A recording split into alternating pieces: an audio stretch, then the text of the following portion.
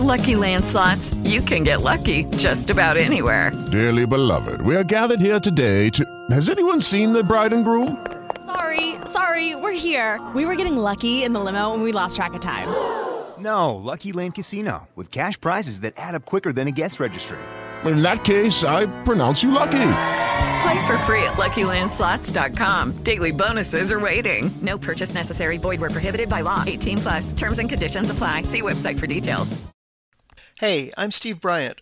I write and draw Athena Voltaire, an adventure comic set in the 1930s. The book is full of lost cities and mystical artifacts, and it stars an aviatrix taking on supernatural creatures and Nazis. I hate those guys. The Indiana Jones movies ignited my love for this period, and at a young age, I was disappointed to learn that archaeologists don't really spend most of their time dodging traps or punching Nazis. But in my comic research, I've learned there have been some real-life guys similar to Indy, and that the Nazis really did embrace some bizarre beliefs about the supernatural. Okay,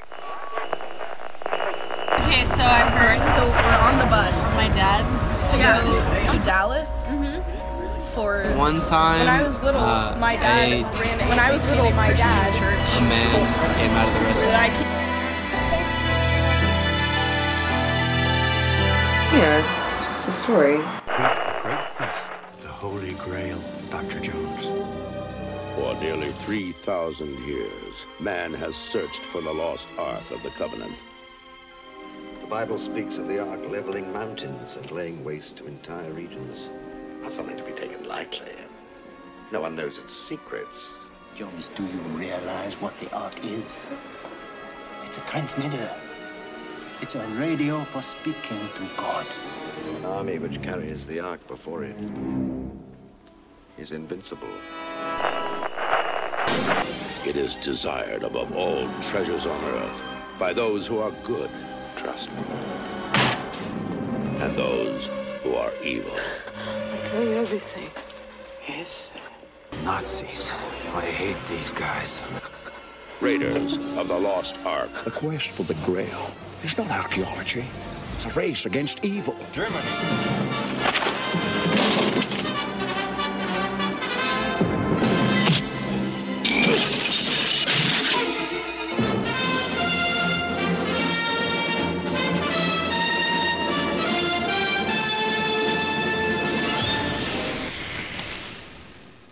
He chose poorly. Hello and welcome to the Just a Story podcast. Movie edition. I'm Jake. And I'm Sam. And we're here to tell you a story. Each week we take a look at the stories that we tell over and over again and what our myths and misdeeds, fears and fables say about us as humans. And this week we're diving into a movie. We haven't done a movie in forever. No, it's time for another. It's just a movie.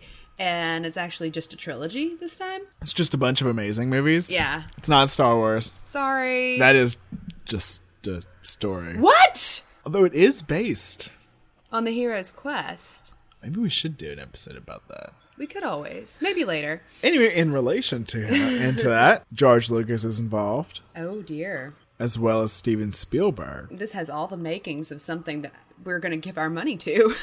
And it's Indiana Jones. Indy! I love Indy. I dressed up as Indy one year for a convention. So yeah, I love Indiana Jones. These movies are amazing. I watched them as a kid and then I watched them again in a screenwriting class that I took. And they're basically perfect movies. Right. Will Eisner, the head of Disney, actually said it was one of the best scripts he's ever read. So they're really great examples of structure and formatting, and they have all the ingredients of commercial success, as well as having a lot of really strong foundations in movie tradition. It kind of appealed to the commercial audiences and the critical audiences. It was really well received by both, especially. Yeah, the first movie was nominated for Best Picture. Yeah, the first movie was especially well received. And won 4 Oscars. 4 Oscars for Indiana Jones. Amazing. Of course, the movie was a huge success. Mm-hmm. Like you said, it was based on Lucas and Spielberg's love of these 1930s and 40s old action movies and serials that they grew up watching. What's a serial? So a serial, so just like a serialized storytelling, is something that would play in small segments of story before longer movies or feature films. Okay. So these are like episodic. They were shown to make people come back to the theater weekly. Right, they'd have like cliffhangers. You wouldn't know if the hero was going to survive. The hero was going to survive. No, you don't know if he was going to survive. The boulder might get him. The hero is going to survive. But okay, I'll go there. Flash Gordon was a serial. The Superman cartoons were serials. Cool. Was that the George Reeves Superman? There was. That also was a serial. There were also Batman serials. Okay, cool. Which are awesome. I'm on board. By the way. YouTube party. Eventually, a branch of the serials began featuring these adventurous archeologists, which is kind of that prototype pulp explorer that we get, right? Right, and they'd always be in a suit with a hat. With a hat, you like say. A fedora. Like a fedora, you say. And they would be, of course, like exploring these mines and fighting off natives with their cunning. Their daring do. And always wearing a suit and being a gentleman and getting the lady at the end. Oh, yes, womanizers. Like I said, the movie was a huge blockbuster. They spent about $20 million, which was actually like 3 times more than they'd originally planned on spending for the movie. They were going to... Lucas, I see a pattern happening here. Yeah, they were going to do it low budget, and it skyrocketed to $20 million, which is not that much. The movie's great. Like you said, it has all the pieces of action. We're talking about the women that were in these old movies. Mm-hmm. And Spielberg definitely cast a woman that fit that physical and voice type, I always felt. She has that. And that's Karen Allen. Karen Allen. She's so awesome. But she has that kind of gravelly, kind of 40s, 50s voice. Mm-hmm.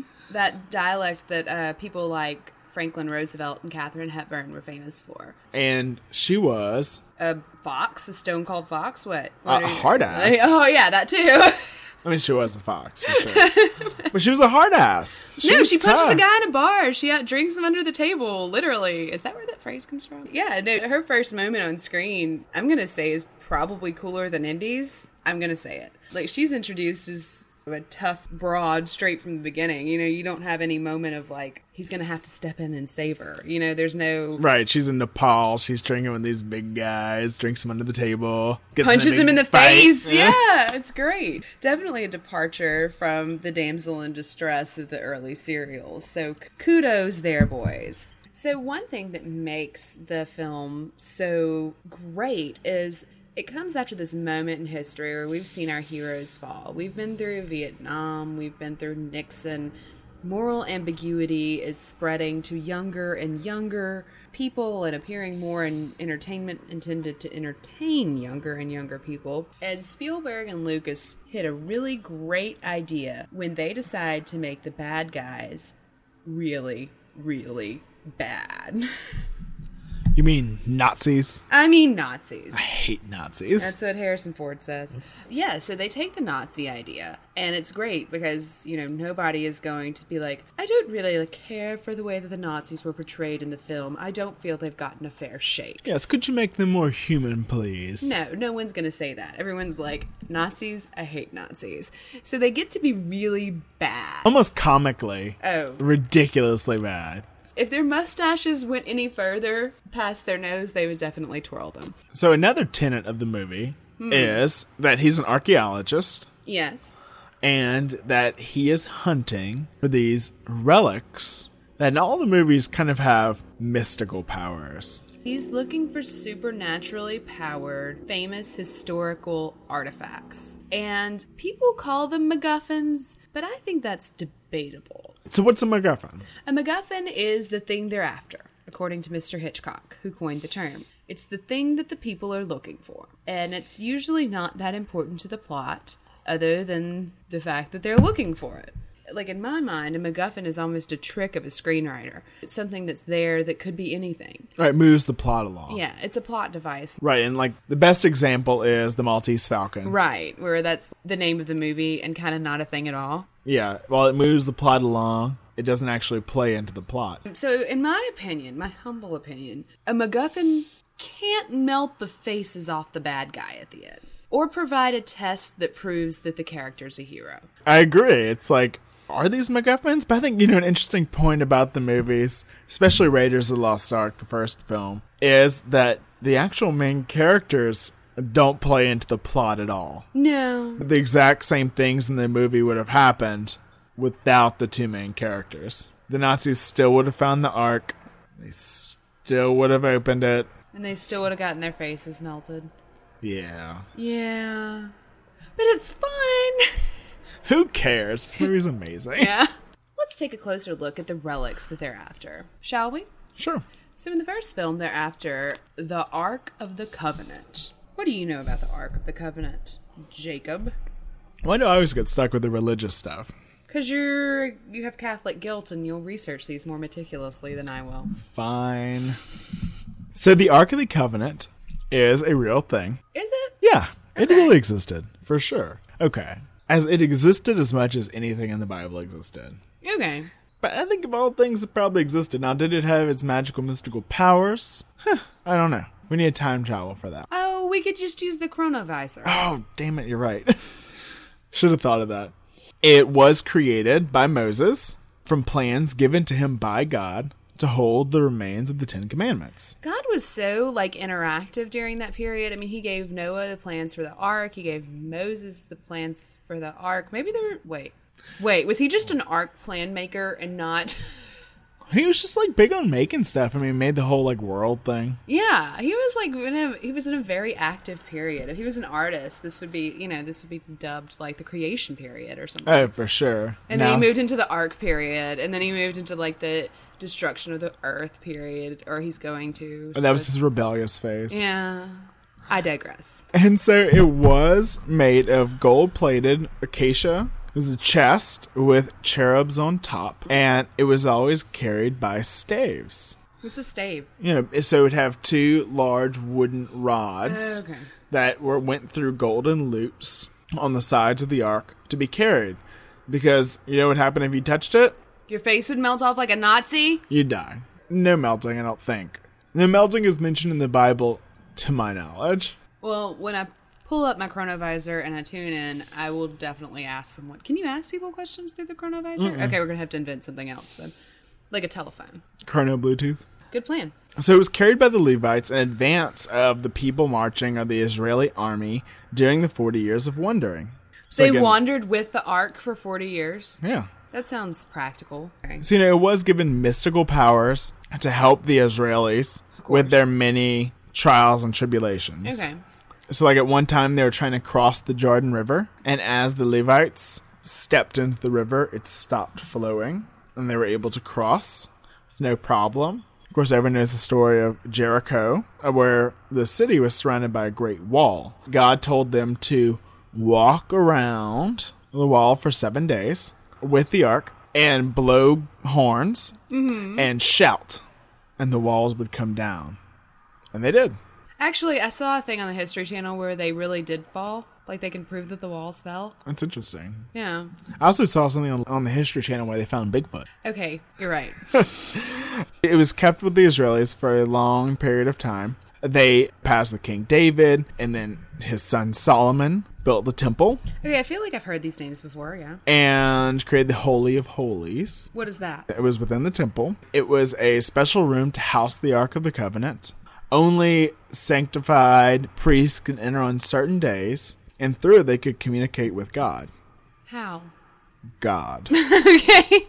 And eventually, the Israelis were conquered by the Babylonians in 587 BC, leading to the diaspora. From then on, they don't know what happened to it. Well, obviously, the Nazis did know what happened to it, and they melted their faces off with it. The Babylonians could have taken it, of course, because they destroyed the temple. They took all the good things. There's actually a verse from the Bible saying, "And they took all the holy vessels of the Lord, both great and small, with the vessels of the ark of God and the king's treasures, and carried them away into Babylon." Okay, so the last known address is Babylon. Maybe. Or Josiah, the king of Judah, may have taken it away and hidden it. It could have been hidden in Mount Nebo, buried by a prophet, Jeremiah, which is mentioned in the second book of Maccabees. Oh, you know what? It could be on Oak Island. It could be. Because everything could be on Oak Island. I'd never seen the Oak Island show. It's also on the History Channel, which along is with also Bigfoot. On the History Channel. Until I was at your dad's. And I watched 3-hour marathon. You got that moment of break from Fox News. and got to watch a little History Channel. Well, I got the Wayne commentary to go with it. Woo! About how he would have done it. Actually, he and I are planning a trip to Canada. Are you going to go to the land of your people? Yes. Okay. It actually is around there. You know, it also could be in Ethiopia. Oh, that's a popular place. And to continue the trend, when I was a kid, I watched a documentary about the Ark of the Covenant, where they went. Was it on the History Channel? Yes. Okay. Where they went to Ethiopia and found it. And they went to the church where they say it is. And found it. And they wouldn't let them see it. But they still aired the documentary. It's like the most bummer documentary ever. Like when they opened Capone's vault and there was like nothing in there. You're like, oh. It was live. Oh. So just pat yourself on the back and tell yourself that you get points for not watching the History Channel right now and listening to us instead. Because we have the information. There are like millions of theories on where the Ark went. You've had more than 2,000 years to come up with ideas. Oh, yeah. And this is before the internet, so I'm sure that we're like, if there were millions before, there are billions now. And of course, another History Channel favorite, the Knights Templar. Woo! They could have taken it from Jerusalem. And moved it to Oak Island. That's where the Oak Island connection comes in. Or to France. And they could have taken it to France, to Chartres Cathedral.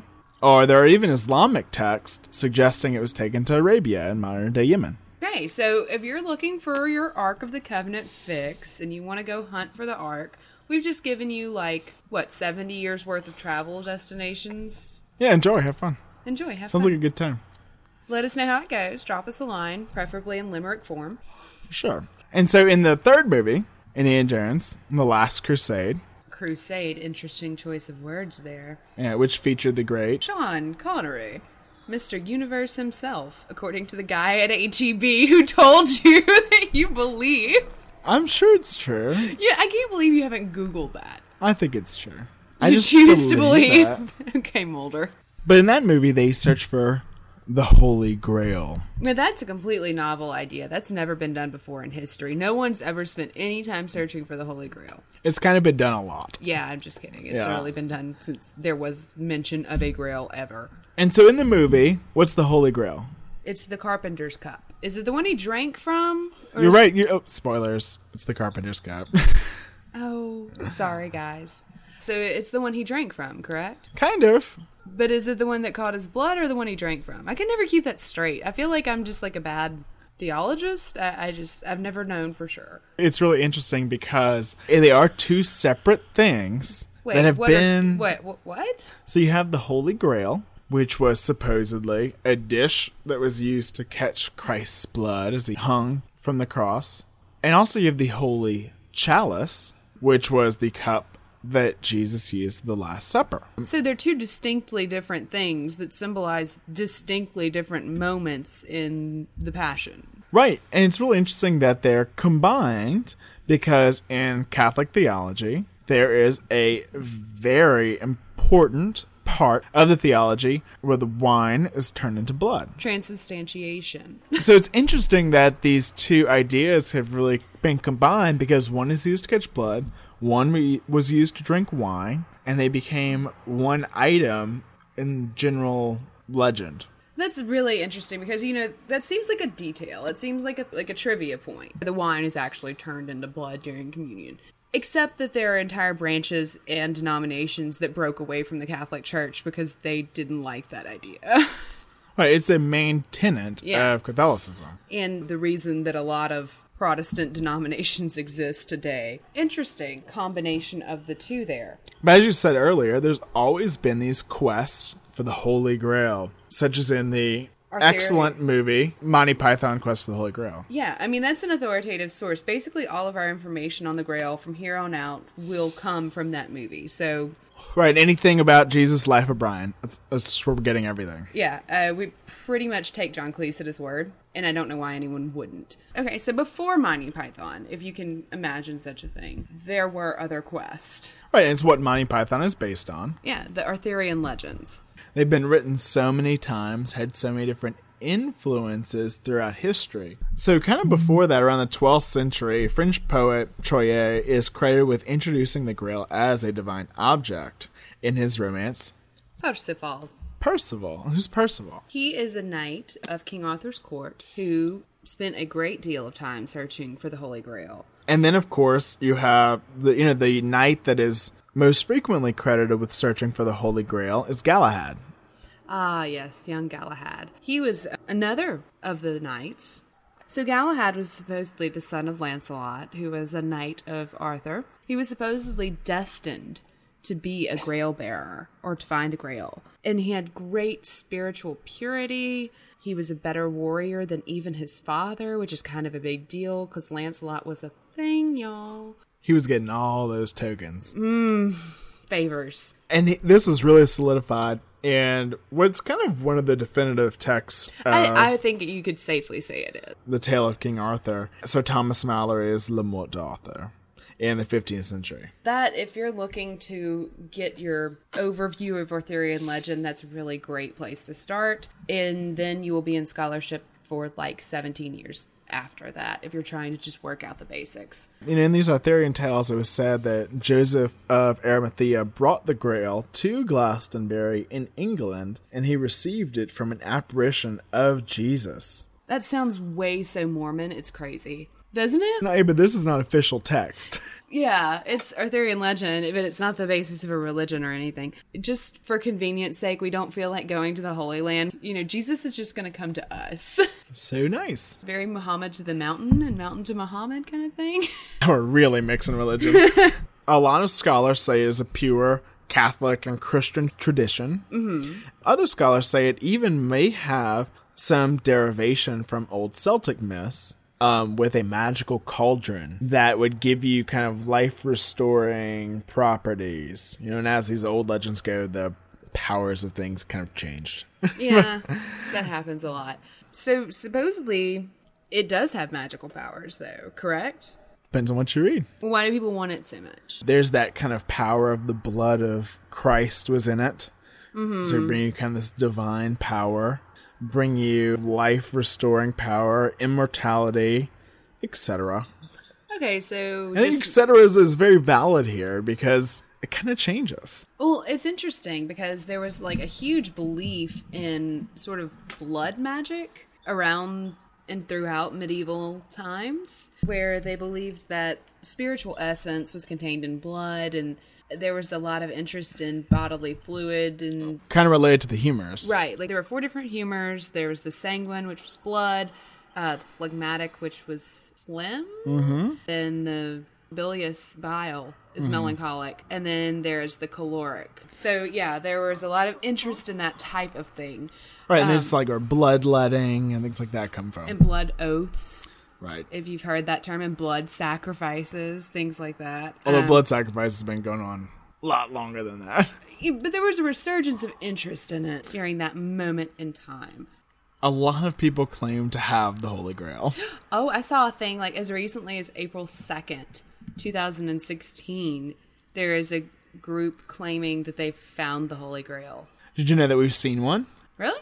Yeah. So the Antioch Chalice is actually at the Met in New York. Okay. And it was for a long time considered a contender for the Holy Grail. Okay, so why is it not anymore? Because they kind of looked at it and they were like, oh, this is just a standing lamp from the 6th century. Bummer. So no one actually really thinks it is anymore, but for a long time it was considered one. And you also have the Valencia Chalice, and that was taken by St. Peter's to Rome and was claimed to be the chalice from the Last Supper. You also have the Genoa Chalice, and this was thought to be made of emerald. Interesting. It was an Egyptian dish, and when Napoleon was conquering everything, yeah, as he did, conquered Italy and brought this amazing emerald dish that caught the blood of Jesus to Paris. But they kind of like dropped it. No, they didn't. And found out it was just made of green glass. It's unfortunate. Should have picked the carpenter's cup. But then also, people say this is like in Oak Island. Yeah. With the Knights Templar. As things tend to be in Oak Island, no one's found it yet. And also buried at Roslyn Chapel. Oh, in Scotland. By the Knights Templar. Yeah, they were busy burying grails everywhere. Or Dan Brown. Yeah, Dan in the Da Vinci Code. As Dan Brown says, it's definitely in Scotland, because I don't have the money to get to Jerusalem. The one I saw most recently was in Lyon, Spain. There's one, and they've done carbon dating on it. And it appears to have pretty good provenance. It's come from Africa.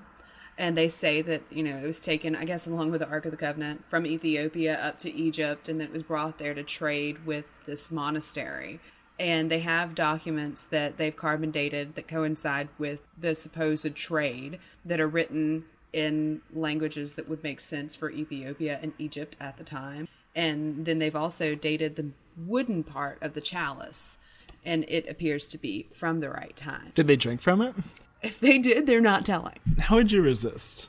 I wouldn't, and I would tell it. But that's me. They're like, hey, Joe, hand me the wine, man. We're going to try this shit out. No. Hand me the water. I'm going to see if it turns into wine. We don't need carbon dating. And so those are the two big MacGuffins that are searched for in 2 of the Indiana Jones movies. Sorry, guys. We're going to skip Temple of Doom for this episode. Maybe another day. Maybe another day. We can talk about the human heart continuing to beat after it's pulled from someone's chest, and if that's medically possible for like 7 hours. That scene, haunted me since childhood. Me too. So we did this history of knights and crusaders and Galahad and the Knights Templar searching for these ancient relics. In these movies, it's really not a knight.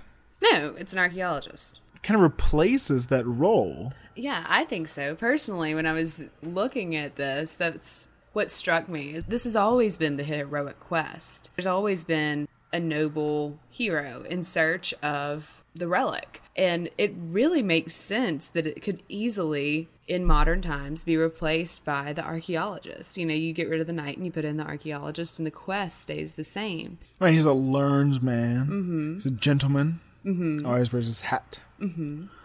Always fighting for the side of good and trying to prevent evil from taking over the world. By using the supernatural relic that he's seeking. Exactly. So there you go, folks. Indiana Jones is a modern knight. Write it down. He's a modern knight, but is he? I mean, it's just a story. It's just a movie. What do you mean? Didn't they just kind of invent this really cool, heroic character, just like they probably invented Galahad? Well, they may have invented Galahad, but they didn't invent Indiana Jones. Well, they did. Yeah, but they just kind of took the coolest parts of a bunch of really cool people. Okay. I mean, they say that they got him from serials, but where do you think serials got it from? Where? From real life awesomeness.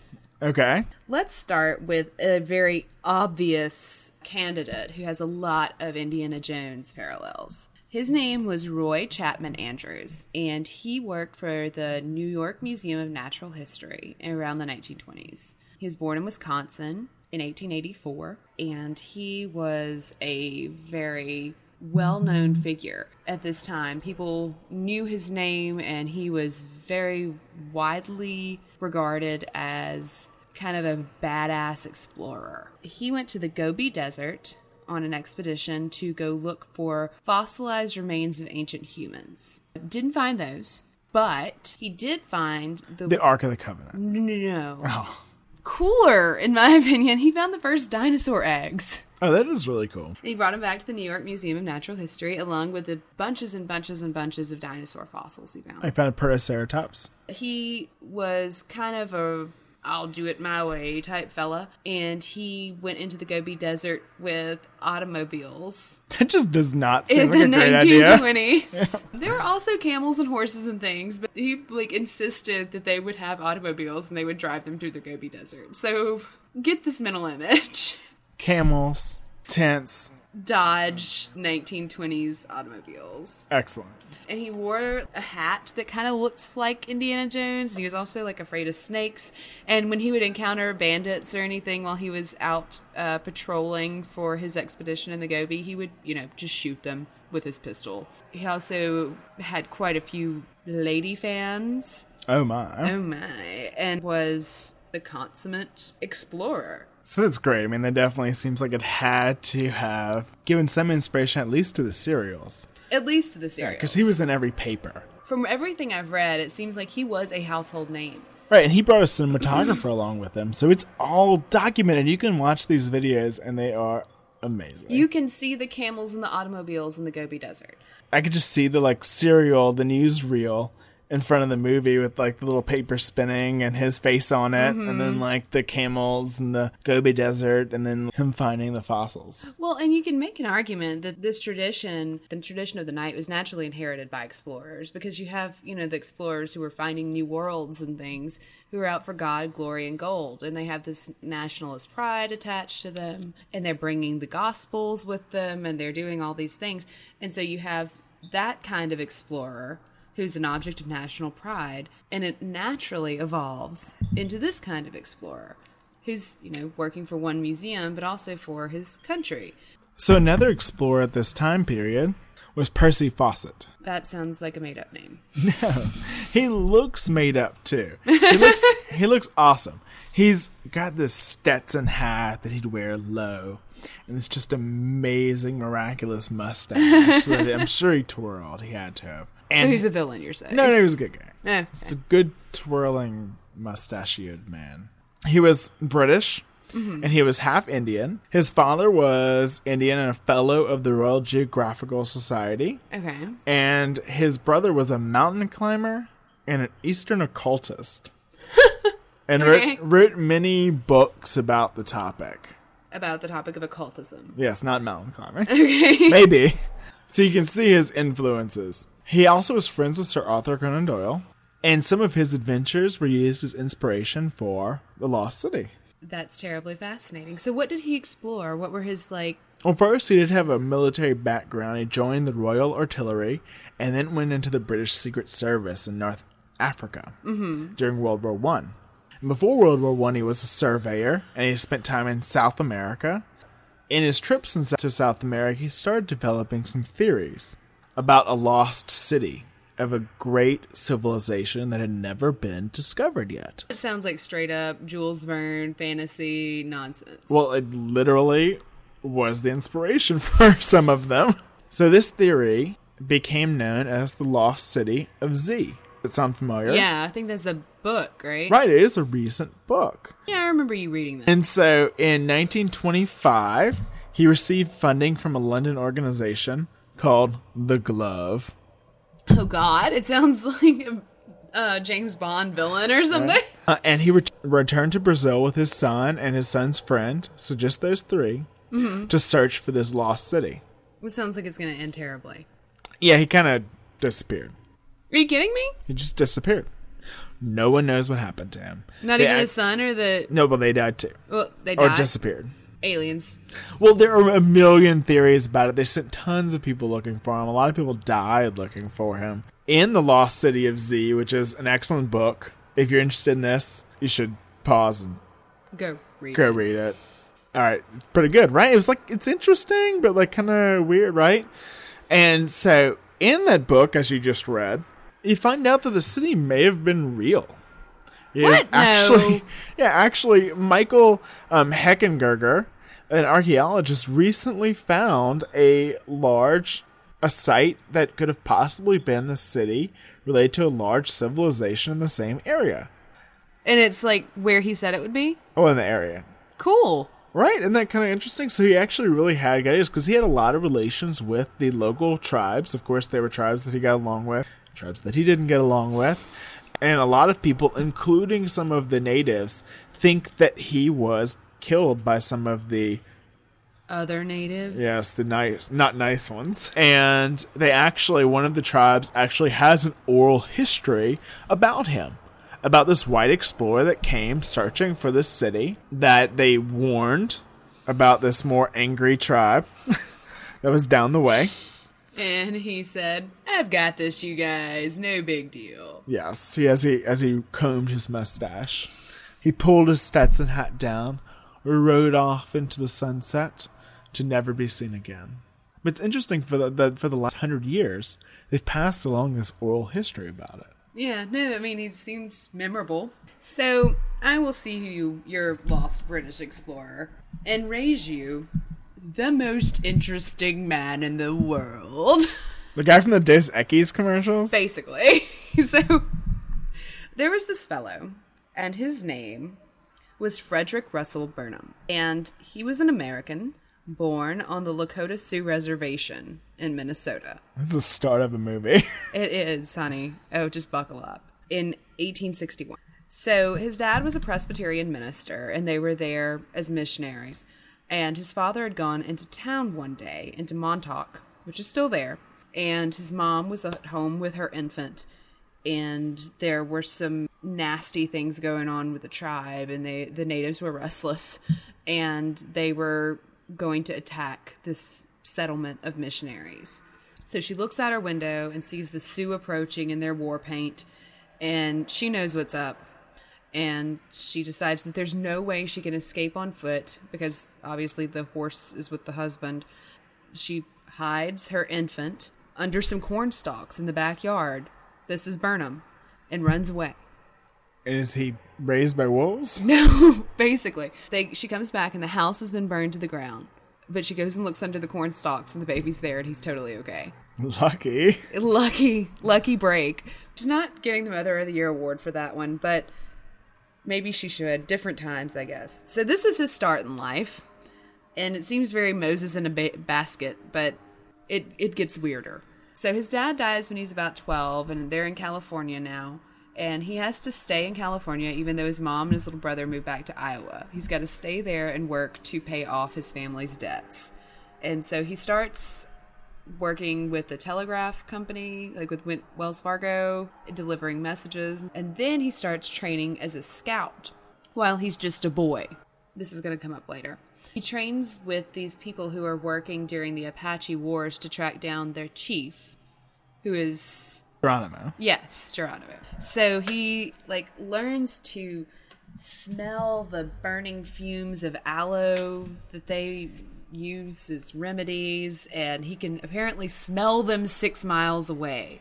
And he learns to tell time at night, and where to find water in a desert, and the proper way to braid rope and tie knots, and how to saddle and unsaddle a horse, and all these things from these old timers, these old West heroes, etc. He gets quite a reputation for being an incredible scout. People begin to call him he who sees in the dark. And so he spends his youth tracking natives. And he has a great quote where he's like, the most important thing for any scout to know is the ways, customs, superstitions, and practices of those that are tracking them that they are to be tracking. Oh, it's so good. I know. I love it. He does this for a while, and then he becomes a prospector. And he becomes independently wealthy through his success as a prospector and finding gold, etc. And then he decides that the West is kind of over. He's like, you know what? They've closed expansion. No more pioneers coming. All of my old scoutmasters are in Wild West shows fighting fake Indians. And I don't want to be part of this. The West is basically just so tame and meek now. Mind you, this is in the 1880s.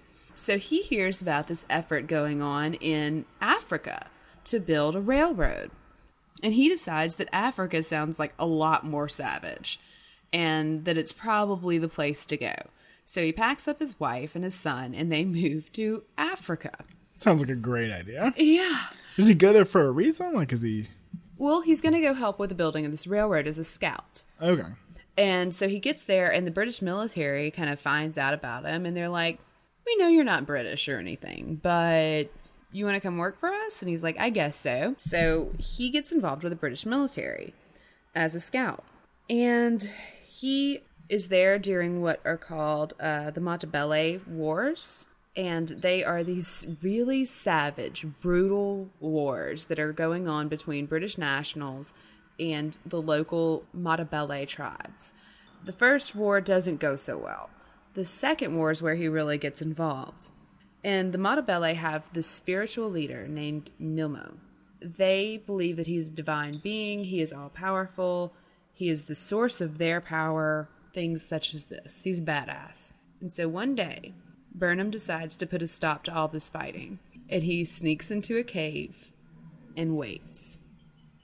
And Milmo, who's described as a giant of a man, about 60 years old and with a crafty, rugged face, comes in and he starts doing his dance of invincibility in front of a fire. And as he's calling on his gods and shaking and shimmying and all of these things, Burnham shoots him. Like in Indiana Jones. Yeah. Burnham shoots this guy, and it kind of just like ends the war. So You actually shot a spiritual leader once in a cave? We don't talk about that. This name actually rings a bell for 2 reasons. Are they Catholic bells? No Catholic bells. One is, this is who Alan Quatermain is based off of. Yeah. And Alan Quatermain is a contemporary hero in that kind of same time period of like Sherlock Holmes and Jules Verne novels and a pulp hero, right? Like, yeah, if you want to call him pulp, fiction. Yeah, genre fiction is probably a better term. You know what? Sean Connery played him in League of Extraordinary Gentlemen. Okay, well that's extraordinary, right? Yeah, not the movie wasn't. No, but the graphic novels are. Yeah, Alan Moore. Cray cray. Oh, that's a whole episode of crazy right there. But anyway. Another reason I know him, he is part of my favorite ephemera story. Okay. And that is the hippos. I know about the hippos. The hippos. Oh my god, we haven't even gotten to the spies and stuff. We'll have to come back. Let's talk about the hippos for a minute. During his time in Africa, Burnham noticed this large mammal that looked like just food, right? The hippo. Man, we can cook that up in a gumbo shy. So the only people in the world who are like, man, we can cook that up in a gumbo shy are in Louisiana. Well, yeah, right. And so his thought at the time was that he could take a large animal and raise it for meat in a place that would be unsuitable for any other animal to be raised in. Which is naturally Louisiana. So he wanted to import lots of hippos to the swamps of Louisiana to start a new hippo meat empire. And he had the support of a Louisiana senator. Mm-hmm. Yes, Broussard. Also, Fritz Duquesne. Fritz Duquesne. That sounds familiar, too. Yeah, he was kind of the head of aspiring. What do you mean? Well, that's part of Burnham's later life. So after Burnham finishes his tour of duty in the Montebello Wars, he goes to the Yukon, obviously, to find more gold, because that's what you do in your in-between time if you're Burnham. And he gets a telegram from Cape Town. And they ask him to come be the chief of scouts in South Africa. And so he naturally, even though he's in Alaska, just says, sure, and goes. And he's captured like 4 times and like helps out with some battles and stuff and escapes every time he's captured. But he's eventually wounded pretty severely. And he comes back to Britain and he's given the second highest military honor that can be bestowed on anyone in the British military, even though he's kind of American and he's never lived in Britain ever. But you know, then he goes back to America and kind of helps found the Boy Scouts and things, and also does a lot of counter-espionage. And so that's where we get to Fritz Duquesne. He was rounded up after World War II as the head of the Duquesne Ring, and it's the largest arrest ever of spies on American soil. So he worked with the Germans in World War I and II, and the chief informant about him pretty much ever was Burnham. So Nazi hippos. Nazi hippos. Oh my god, I'm so excited. We're going to talk about Nazi hippos. He and Baden Powell, who founded the Boy Scouts, were like best of friends. And he was instrumental in writing up some of the tenets of the Boy Scouts. He helped bring it to the U.S. because Baden Powell was British. Right. And so when they named Mount Baden Powell, in 1950, they went back and named the mountain beside it Mount Burnham. Oh, so they could be friends forever. And now we've ended that incredibly badass story on the silliest note ever. Welcome to the show, new listeners. Welcome to the show. Oh, well, I've got another one for you. Okay. Otto Rahn. Okay, that is a whole other ball of wax, kid. If we start talking about Nazis. I hate Nazis. If we start talking about Nazis, we could be here all month.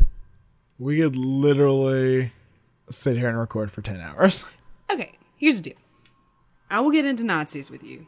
But I say we keep it kind of confined to the relics, and we talk about just Nazis as they relate to esoteric archaeology.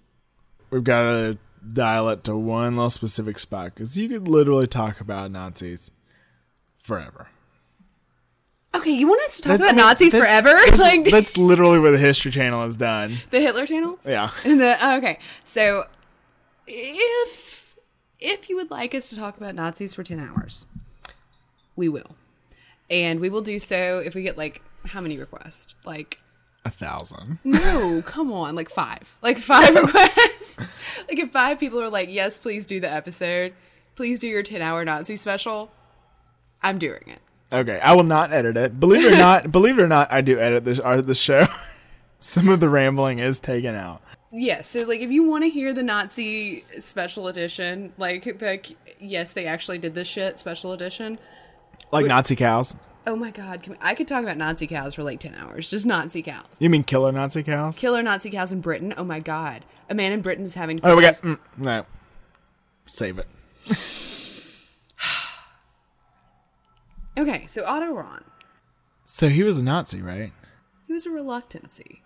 What would the Nazis have to do with all this anyway? Okay, we're going to have to start at the beginning. So... You know what a Nazi is. They're bad guys. Yeah, the bad guys. In Indiana Jones. But actually, there's more to them than that. They were also really into, well, Hitler. Hitler's, for all intents and purposes, the king of the Nazis. He was quite into the occult and mysticism.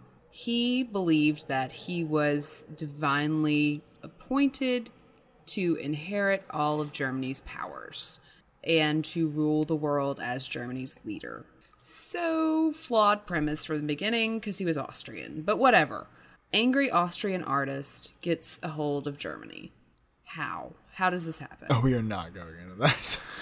No, I mean, okay, narrow your scope. Let's just talk about the occult stuff, right? Okay. Mystically speaking, how does this happen? Well, he does get involved with this magician. Okay, so he gets involved with Dietrich Eckart. Dietrich Eckart was involved with the Thule Society, which is another episode, and also a really big believer in the idea that Germans, proper Germans, were descended from an ancient Aryan race of man. So the idea of an Aryan race is really interesting. They're Atlanteans. Well, that was like one guy. Okay, well, Hitler's like one guy, but let's not parse. So the term comes from an Indo-Iranian term meaning kind of noble. Noble. Mm. And at that time, it was thought as a self-designation for this proto-Indo-Europeans. And they're called Indo-Europeans because they were these original kind of Germanic tribes that were said to kind of be really conquestors, and they, took over Europe and India. One of the reasons why the swastika is used. But it was based on really a misinterpreted reference in the Rig Veda by Western scholars in the 19th century. It was kind of adopted as a racial category through the work of Arthur de Gobineau, who really based his ideology of race on this blonde Northern European Aryans who migrated across the world and founded all the major civilizations, before being, of course, degraded through racial mixture with local populations. They were, like, really awesome, and they won at all the things. Yeah, they were, like, the most coolest guys ever in Europe. Okay, and then, like, they, like, mixed with, like, not so awesome people, and then they couldn't be awesome anymore. Right. I'm not seeing any connection here. I'm not seeing where this plays in at all. Okay, except that it's the entire basis for the Nazi extermination of the Jews. So Eckhart is a big believer in this idea that Germany was undermined by the interbreeding with less noble races. And he is also really into the occult, and he introduces Hitler to Erich Jan Hanussen. And Hanussen is a magician, and an occultist. He's a stage magician. In addition to his occulty stuff, yes. But he's the person who actually teaches Hitler how to command an audience. And I remember, like, in my history book and, like, AP history in high school, pictures of Hitler, like, practicing his different movements and facial expressions. Right, because he believed it was very important to be able to reach every member of the audience. And he was a very dynamic speaker, but I don't think he was born that way. He was taught to be that way by this occultist, crazy person. So, through his dealings with Hanussen, oh, by the way, Mein Kampf is actually dedicated to Dietrich. Oh, that's lovely. Oh, and that's neat. So through his dealings with Hanussen, he gets exposed to more and more kind of occulty ideas. Hanussen actually tracks down a mandrake root for Hitler. Like in Harry Potter. And Pan's Labyrinth is what I always think about. That's so creepy. So a mandrake root is supposed to bring virility and stuff to whoever possesses it. Hanussen tells Hitler that as long as he keeps his little mandrake root with him, and as long as they stay friends, the Third Reich will reign for 1,000 years. But Hitler kind of doesn't like some of the other predictions that Hanussen's making, and so he kind of has him killed.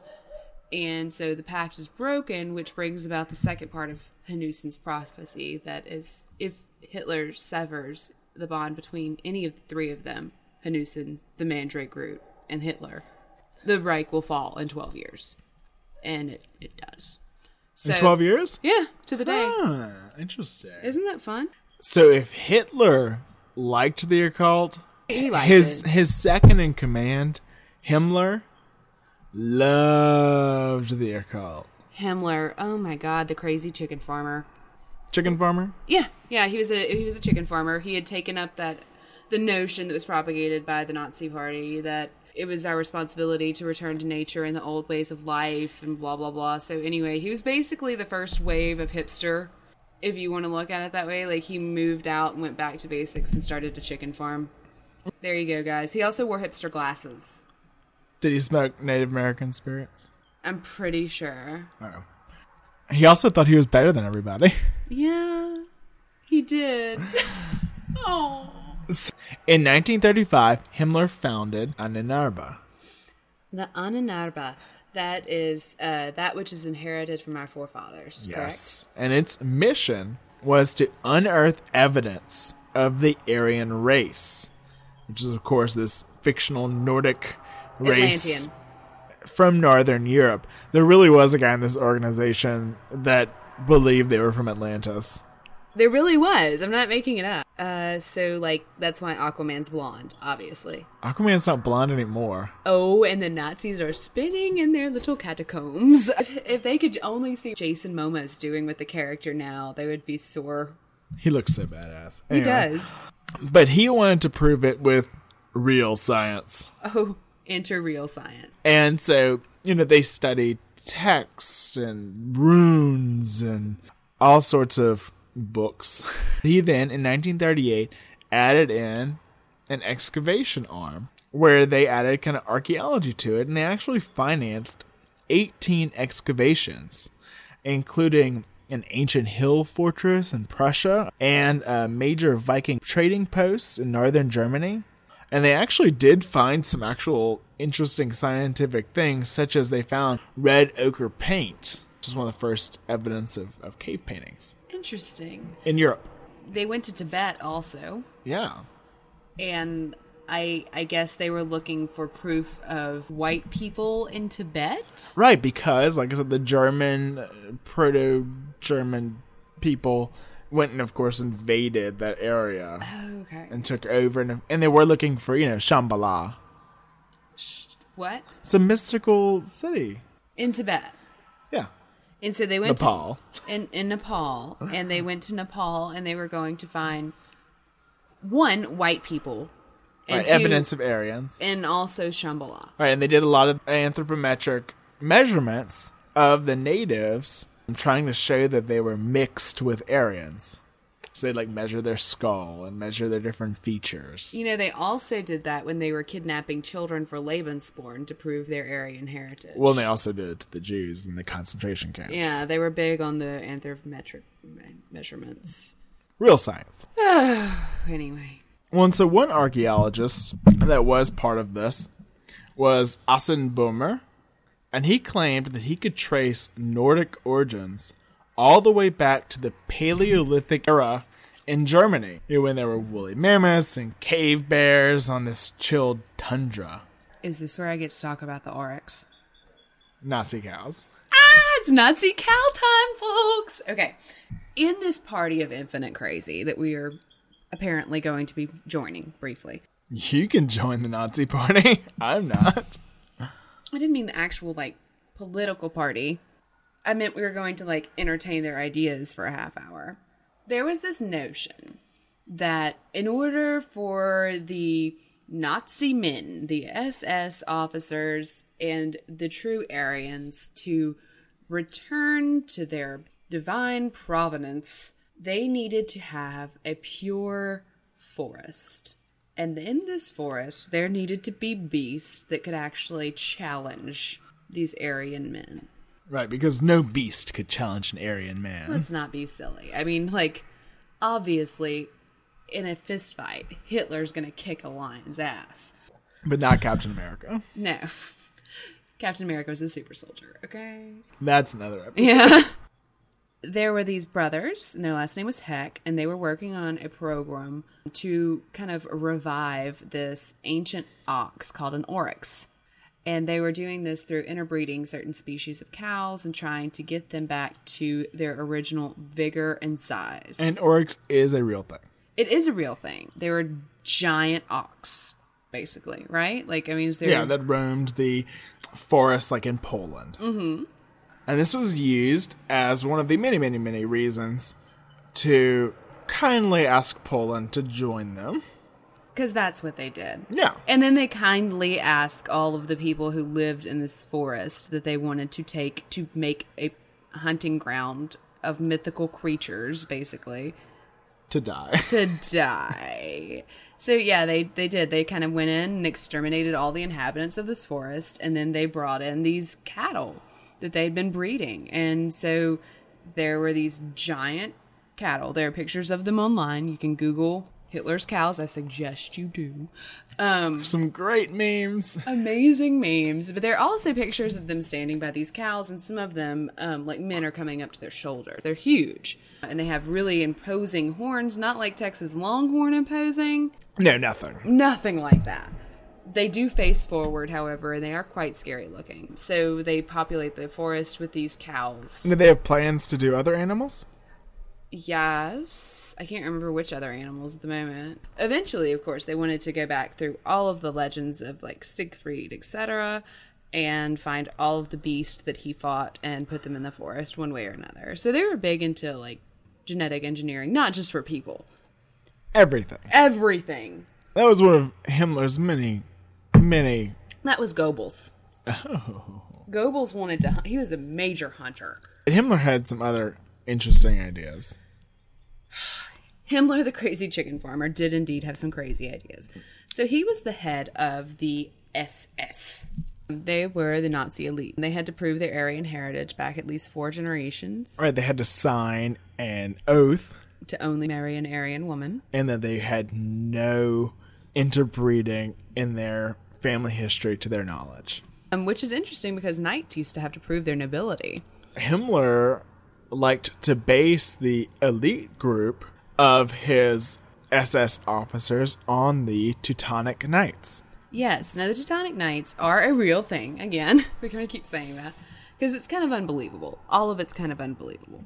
They were German knights who were kind of analogous to the Knights Templar. Right, they're around at that time period. They're in the Crusades. They helped pilgrims on their way to Jerusalem. They ran hospitals. They also fought in lots of wars. Right, and they also had a very big mystical element. Right, and that classic black and white cross that the SS uses is their symbol for them. There's a lot of speculation that he was actually trying to revive the order proper. Unfortunately, because of the Nazi penchant for burning documents, we don't have anything written on that. But he took over the city of Nuremberg and decided to base his operations there. And he chose Nuremberg because it was a pure German city, and it kind of had that classic look to it. He was big into aesthetics, and he also was a big fan of the way that the castle there looked, and that's the Valsburg Castle. What was so special about this castle? It was triangular, which is something he really dug. And it also had a big circular keep that looked a lot like the keep, the Grail Castle, in several depictions of Percival. Right, and he actually remodeled the castle to look more like that. Very influenced by the Arthurian legends. Right, so his other remodelings, he built this meditation room. Which is weird. Which had an eternal flame and 12 pedestals for his knights to sit and meditate on the eternal flame. So that's not creepy. And he had mosaics of runes. He also had a tea set with runes commissioned. He was big into magical runes. One of the things his archaeologists were sent to look for were runes on these ancient dig sites to prove that these people, these Aryans, lived there at one time. So he took over the castle. Then his soldiers and archaeologists systematically plundered all the nations that they were asking nicely to join them, and amassed an incredible amount of priceless artwork and artifacts. In all of this nicely asking for things, did they get any sort of mystical objects? Well, I'm going to have to tell you a story. There were some Americans who were former German nationals who had left at the beginning of the Nazi rise to power. And among them was a man named Horn. And he was interrogating a prisoner. And the prisoner started talking about art and artifacts and these wonderful things he'd seen. Horn's ears perked up because he was a professor of art history at Berkeley. And this is all chronicled in the book. Hitler's Holy Relics, which despite its very cheesy title, is actually very well written and based on documents the art historian himself had written in hopes of one day compiling a book before he died, but he died before the book could be written. So it has excellent provenance and some really unusual and interesting information. This man starts talking about this bunker, this underground treasure trove that he'd been in charge of guarding before his arrest or capture. That seems interesting. And so Horn writes a memorandum and sends it to Patton. And it gets picked up. And then he gets picked up. And he gets sent to the city. And he's taken to Nuremberg, where he walks through the streets after this massive destruction has occurred, while the Americans are busily trying to get the city together for the trials. They're trying to make it look presentable to the rest of the world at this point. And in the middle of all this rubble, he's led to a little cobblestone street called Blacksmith's Alley. And they walk down Blacksmith's Alley and they come to a sign. And it says antiques, new and old. And they walk inside and then they go downstairs. And there is a bunker that has been constructed out of the former beer tunnels that connect directly to the Valsburg Castle. They've even created a rudimentary form of air conditioning controlled by manned pumps. And here's where all the Nazi art and artifacts went. Well, not all of it. A lot of it. Right, because Hitler had been collecting all this art because he was going to build a super museum. As all things in Nazi Germany are, this museum was going to be quite super. Well, it was going to be the size of a city and house all of the world's greatest art. Now, he was a frustrated art student himself. He survived for a while painting watercolors in Vienna. He's never accepted to art school. All of this mess could have been avoided if he'd been a little better at art. But he at least appreciated art, and therefore didn't destroy it all. He kept some. He just killed the people that had it. Yeah. Wait, so in this art trove, what did they find? There was, like, the Ghent altarpiece. There was a beautiful altar from Vienna that's incredibly valuable, that actually kind of maybe made Pope John Paul II happen, but that's another story. And the crown jewels of the Holy Roman Empire. Holy shit. Yeah. These were possessed by the Habsburg family until Hitler nicely asked them to join him. At which time... Hey, Austria. Let's be buddies. Yeah. At which time Hitler promptly took possession of them. Now there's a crown and a dagger and a sepulcher and a robe and just the Spear of Destiny. No big deal. The Spear of Destiny. The Spear of Destiny. I know what the Spear of Destiny is. Okay, Catholic. What's the Spear of Destiny? So the Spear of Destiny is, supposedly, the spear that pierced the side of Jesus. Now, so whenever he was, again, hanging on the cross, and they were like, is he dead? Normally we break their legs to make sure that they're dead. But this time, we're pretty sure he's dead. So let's just poke his side with a spear. Sounds legit. Yeah, and so a centurion. Longinus. Yeah, which that's not in the Bible. In the book of John, pierces his side to show that he's dead. Again, more kind of blood symbolism. That spear goes on to be in the hands of lots of great people, including Emperor Constantine. And within the spear is a nail, which is said to be one of the nails of the crucifixion. Or maybe they broke it one day and needed to patch it, and so they kind of put the nail in some stuff. Yeah, it had been altered a few times, and things were added to it to make it look more fancy. Like a golden band around it with a inscription about the nail that pierced the Lord. But anyway, it's important. It's it's a deal. But it's more than just a deal. It's more than just a maybe really cool relic. And just like the Ark having great powers and the Holy Grail having great powers, and the reason the Nazis were after it, it also had a legend to it. According to legend, whoever held the spear held the destiny of the world in their hands. And they were guaranteed military success, and they were, for all intents and purposes, invincible. And these all sounded like pretty cool stuff to Hitler. Well, there are lots of conspiracy theories saying that Hitler started World War II just to get his hands on the Spear of Destiny. Basically. Seems like overkill to me. Well, overkill and Hitler are kind of synonymous. I guess you're right. So maybe it's not that crazy. Himmler supposedly organized an entire plan to reconstruct the city of Nuremberg to create a spear shape using the Walsburg Castle as the tip of the spear. Right, which was triangularly shaped. Yes, which is another reason he was really into the triangle.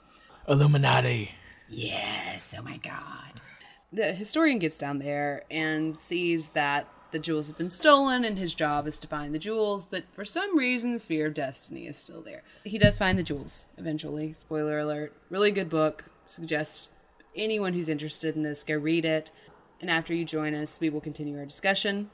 Really interesting stuff, right? Okay. Yes. Himmler is very into the occulty stuff. He also has the death's head rings he gives to the officers, which are to be returned after that, and a symbol of eternal power and all such as that. You got the Spear of Destiny, and he was looking for some of these relics that were in the Indiana Jones movies.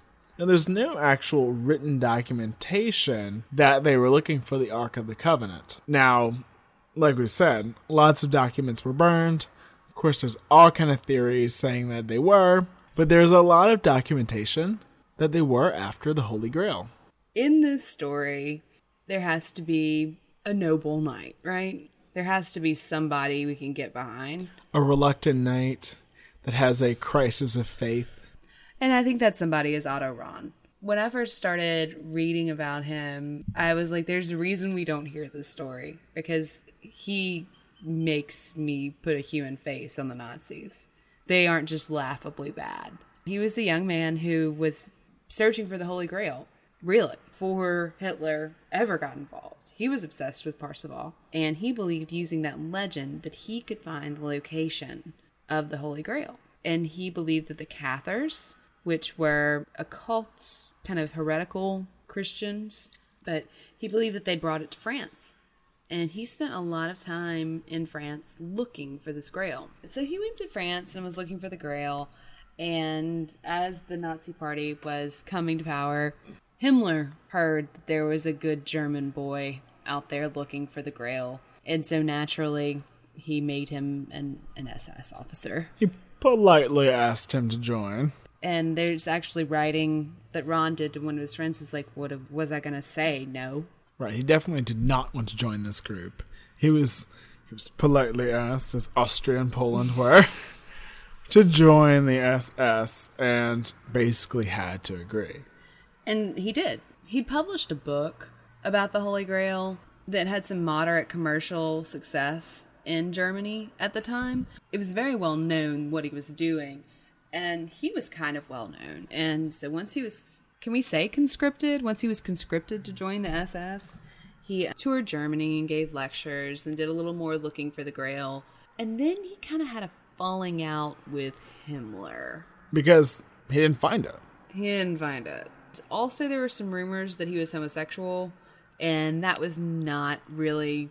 Aryans were not homosexual. Definitely not homosexual. How would you create the master race?